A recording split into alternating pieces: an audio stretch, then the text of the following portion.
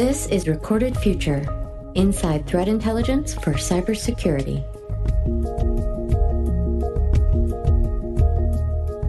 Hello everyone, I'm Dave Bittner from the Cyberwire. Thanks for joining us for episode 28 of the Recorded Future podcast. Our guest today is Bob Gourley. He's the author of the book, The Cyber Threat, Know the Threat to Beat the Threat. Earlier in his career, Bob spent 20 years as a U.S. Navy intelligence officer. One of his last assignments with the military was as Director of Intelligence for the first Department of Defense Cyber Defense Organization. He's currently a partner at Cognitio Corp, where he leads research and analysis activities, due diligence assessments, and strategic cybersecurity reviews for clients. Bob sat down with us at Recorded Future's 2017 Our Fun Conference at the Newseum in Washington, D.C. for a wide-ranging conversation discussing what it was like to define emerging cybersecurity missions for the Department of Defense, the importance of looking back to history as a guide, and the need for threat intelligence and basic cyber hygiene. Stay with us.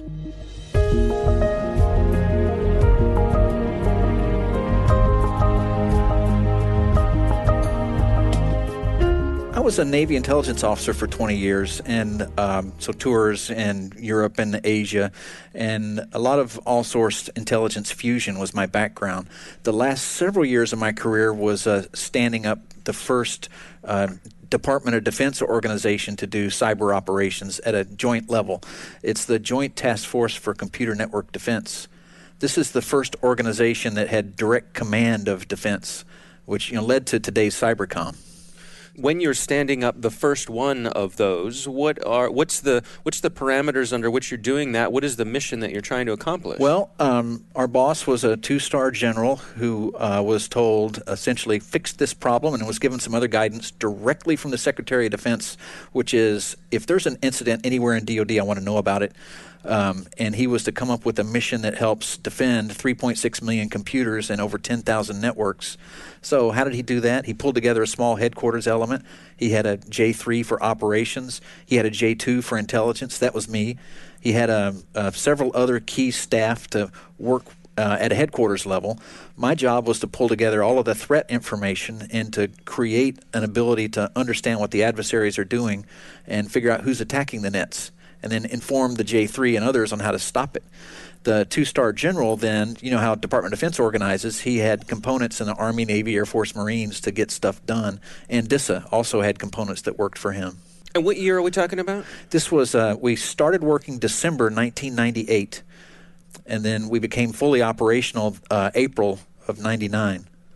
So let's put that into perspective. What are we talking about in terms of the evolution of connected computers and the internet and the systems that you're dealing with? Right. So in the 80s, there was the Morris worm, which had taken down a lot of infrastructure and caused the creation of things called the CERTs. And that was kind of the state of the art when we came around. There were CERTs everywhere that was communicating and coordinating on computer science and computer incidents.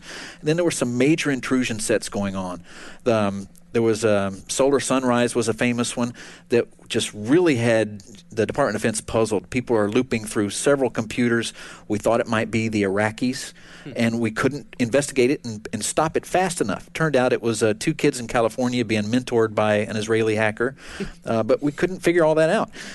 Also, there was a major activity codenamed Moonlight Maze, which was being investigated by the FBI and the law enforcement agencies in the Department of Defense, where someone was going in and penetrating Department of Defense computers and Department of Energy computers and computers in academia, and we needed to make progress on that, and we were born into that environment.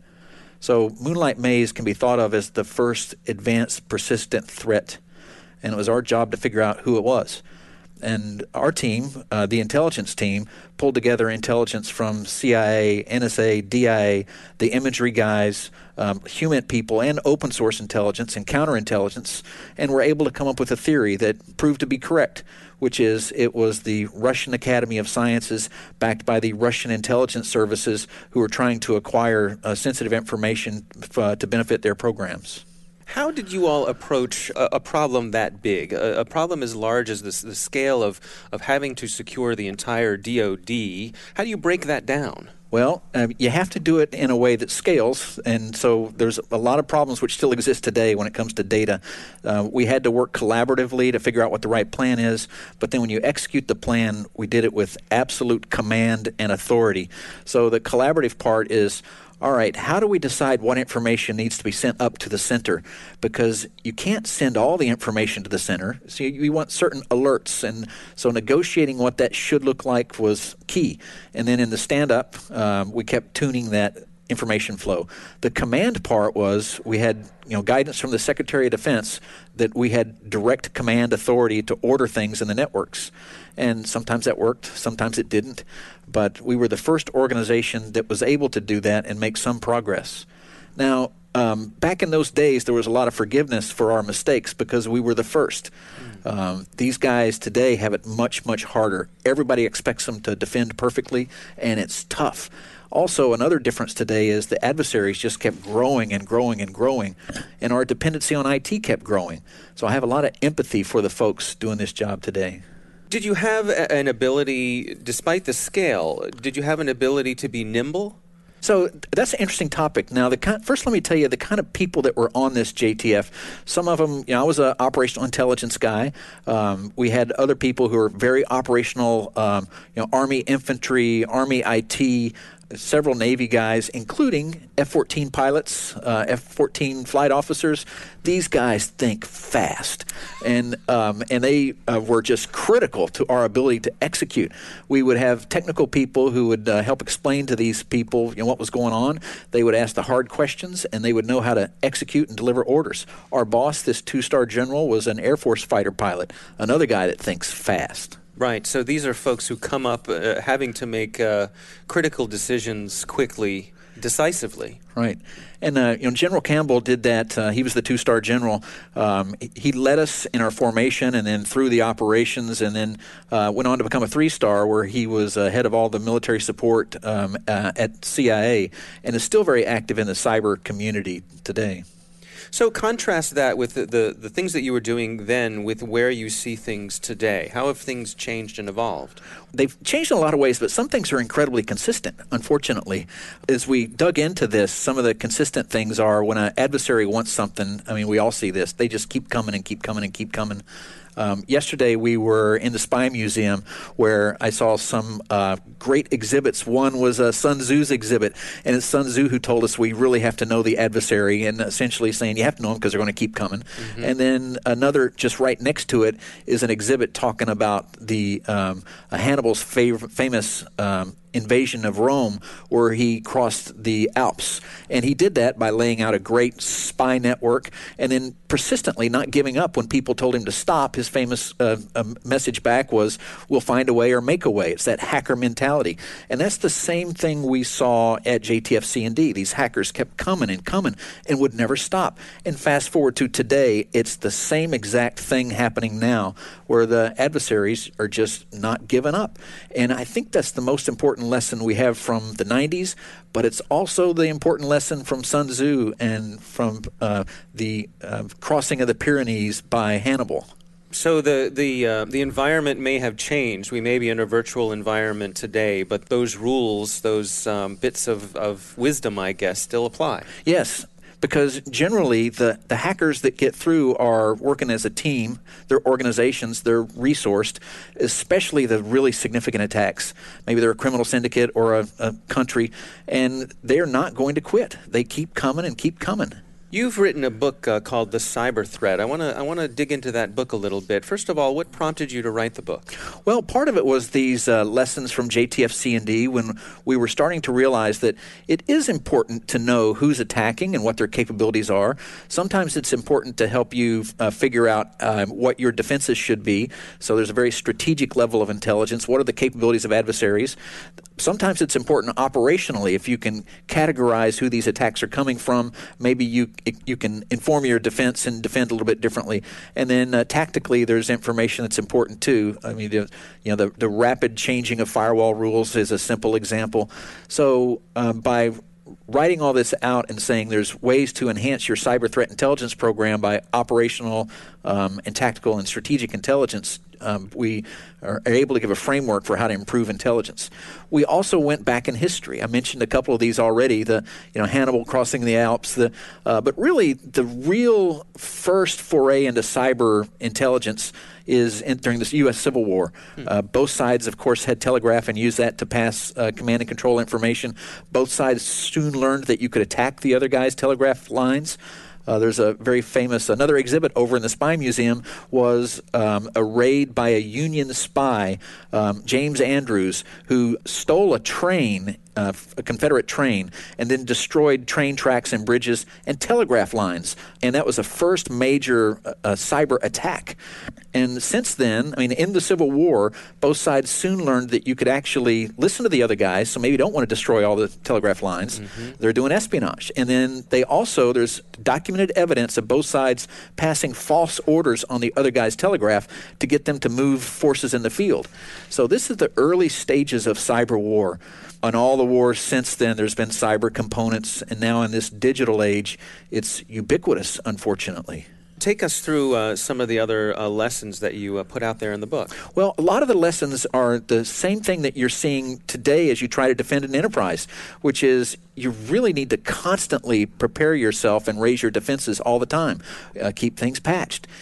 And you've heard this 100 times. I know your listeners have too. I hope you're not boring them with this, but it's like eating your vegetables. You got to stay patched and stay on it. And you have to make sure that you're agile in your defenses. It's just the most critical thing. And it's amazing how many of these attacks start with somebody clicking on a link in a phishing campaign or clicking on a link in a social media campaign, and that just gives the bad guys a foothold. It's just surprising how 85 to 90% of the attacks we see are coming in through those simple ways.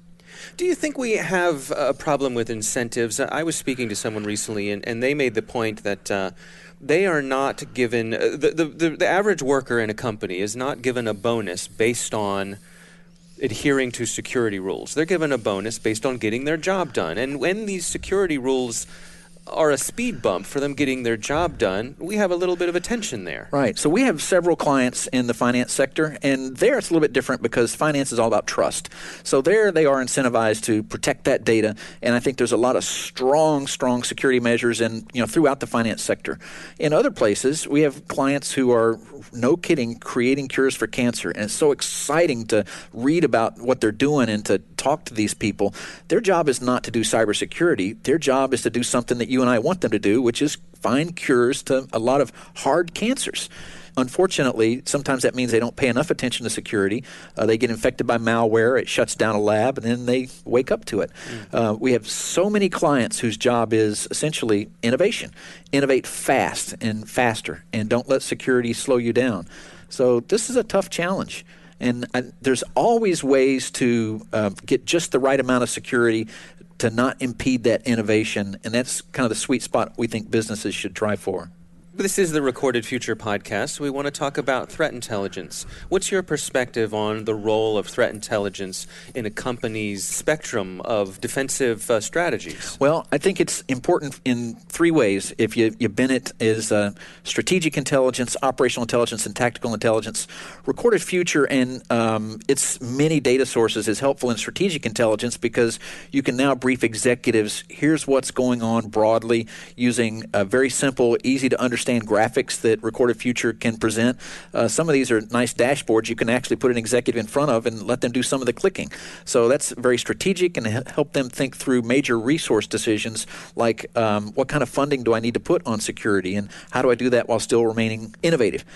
At an operational level, we see a Recorded Future helping a lot of people make the tactical decisions. You read a vulnerability report. Do I need to take any action on it or not? Maybe nobody's talking about it. Maybe I don't have any data that is vulnerable on systems that have that vulnerability. Recorded Future helps you through at that operational threat level. Tactically is where it really pays off, which is you have defenders in the fight right now who are trying to protect your most sensitive data, and they need to know who's coming for it and what vulnerabilities they're using and what is the risk of that vulnerability and the exploit they've built for it of penetrating you. So if you look at, that's my lens of looking at Recorded Future is strategic, operational, and tactical intelligence. Looking forward, as you look towards the horizon with the experience that you have, where do you think we need to go? What are the next logical steps for us? Well, there's basically two kinds of people in the security community that have been doing this for a while. One is incredibly gloomy, and it's like everything's going to fall down around us, and the Internet of Things is going to steal all my data. And the other kind is the optimist who says, man, we just got to keep innovating. This stuff is great. It's going to change our world. It is going to cure cancer. It's going to extend life. It's going to make us all wealthier and more leisure time, and we can all study poetry. And I tend towards that more optimistic side. I love all this stuff. Let's keep moving and moving faster. Let's invest more in artificial intelligence. Let's figure out the magic of the blockchain that makes Bitcoin work and see how that can that journaling can help with security. Let's figure out how to do encryption in data at rest and in motion, and let's figure out how to put thousands of chips in everybody's home in ways that improve their lives but keep the bad guys out. Now, the problem with both ends of that spectrum is the guy who says it's all gloom and doom, it's not all gloom and doom. The guy who says it's all perfect, bring it all on, there's going to be issues and risks that we have to deal with and mitigate. And that's where we have to find balance. And that's what's going to keep all of us in this field busy. It seems to me like there are some things that lag, that have hard time keeping up with the velocity of change with cybersecurity. When I think of legislation, and our legislators in particular here in the United States, if you look at our Congress, the age of everyone, the age of the Supreme Court, these are not folks who are digital natives. How do we provide the protections that we need when our legal framework and the people who we entrust with our legal framework might not be up on the technology? This is not reflexive to them. Yeah, so I want to mention two things that has come up in our research and just observations. One is, unfortunately, this is a real problem. We have noticed this thing we call cyber threat amnesia, which is it's the tendency of an organization to forget the cyber threat as soon as you have mitigated the previous attack. As an example of this, 1977, there's a report done by RAND called the WARE Report, which said in the growing age of computer connectivity, there's an increased threat of attacks. And this caused a lot of change. It created the Information Assurance Director at NSA, for example. It was widely seen as a wake-up call. Unfortunately, the wake-up call didn't stick. By the time Morris Worm hit, people had forgotten about that. By the time the Hannibal hackers hit, people had forgotten about the Morris Worm lessons. On and on and on. And by the time I was involved in it, Solar Sunrise was there, and the Deputy Director of Department of Defense said Solar Sunrise was a wake-up call for the Department of Defense. The very next year, it was Eligible Receiver, and the Secretary of Defense said Eligible Receiver was a wake-up call for the Department of Defense. The very next year, it was Moonlight Maze. Fast forward another 10 years, it's Buckshot Yankee in 2009, which the Director of National Intelligence said was a wake-up call for the Department of Defense. And, we go on and on and on. The very next year, Deputy Secretary of Defense Lynn writes an article in Forbes saying that Department of Defense has had its wake-up call in cybersecurity. And in 2011, Bob Butler says the WikiLeaks has been a wake-up call for the Department of Defense in cybersecurity. So on and on and on, we get these wake-up calls, and we forget about it. It's the cyber threat amnesia. So that's one thing I want to mention. Yeah. Another is we go in and do an assessment of an organization. It could be a very big enterprise, and we will assess hundreds of factors to help them build an action plan to get better. But one factor dominates all others, and that is, does the CEO get it? Does the CEO care? If the CEO doesn't care, all's lost. Forget it. You need to make that guy care, help him understand why it's important, or else nothing else matters. If the CEO gets it, he still may have a lot of hard work to do, but that one factor is over all of them, and that's a little bit of a cause for worry, but maybe some optimism too, because more CEOs are getting it. I wonder if we're heading towards that with cybersecurity, where it's just part of everyone's day-to-day, just like, you wash your hands, you take care of your personal hygiene, your cybersecurity protection and hygiene is just going to be a part of what we all grow up knowing that it's something we have to take care of. I hope so. We can dream, and that would be my dream and vision. I'd love for everybody to understand the importance of this technology and the cyberspace that we've created, because cyberspace is really just our interconnected computers, and everybody really needs to understand how these interconnected computers work. All right. Bob Gourley, thanks for joining us. Thanks. Our thanks to Bob Gourley for joining us. The title of his book is The Cyber Threat: Know the Threat to Beat the Threat. And don't forget to sign up for the Recorded Future Cyber Daily email, where every day you'll receive the top results for trending technical indicators that are crossing the web. Cyber news, targeted industries, threat actors, exploited vulnerabilities, malware, suspicious IP addresses, and much more. You can find that at recordedfuture.com/intel. We hope you've enjoyed the show and that you'll subscribe and help spread the word among your colleagues and online. The Recorded Future podcast team includes coordinating producer Amanda McKeown, executive producer Greg Barrett. The show is produced by Pratt Street Media with editor John Petrick, executive producer Peter Kilpie, and I'm Dave Bittner. Thanks for listening.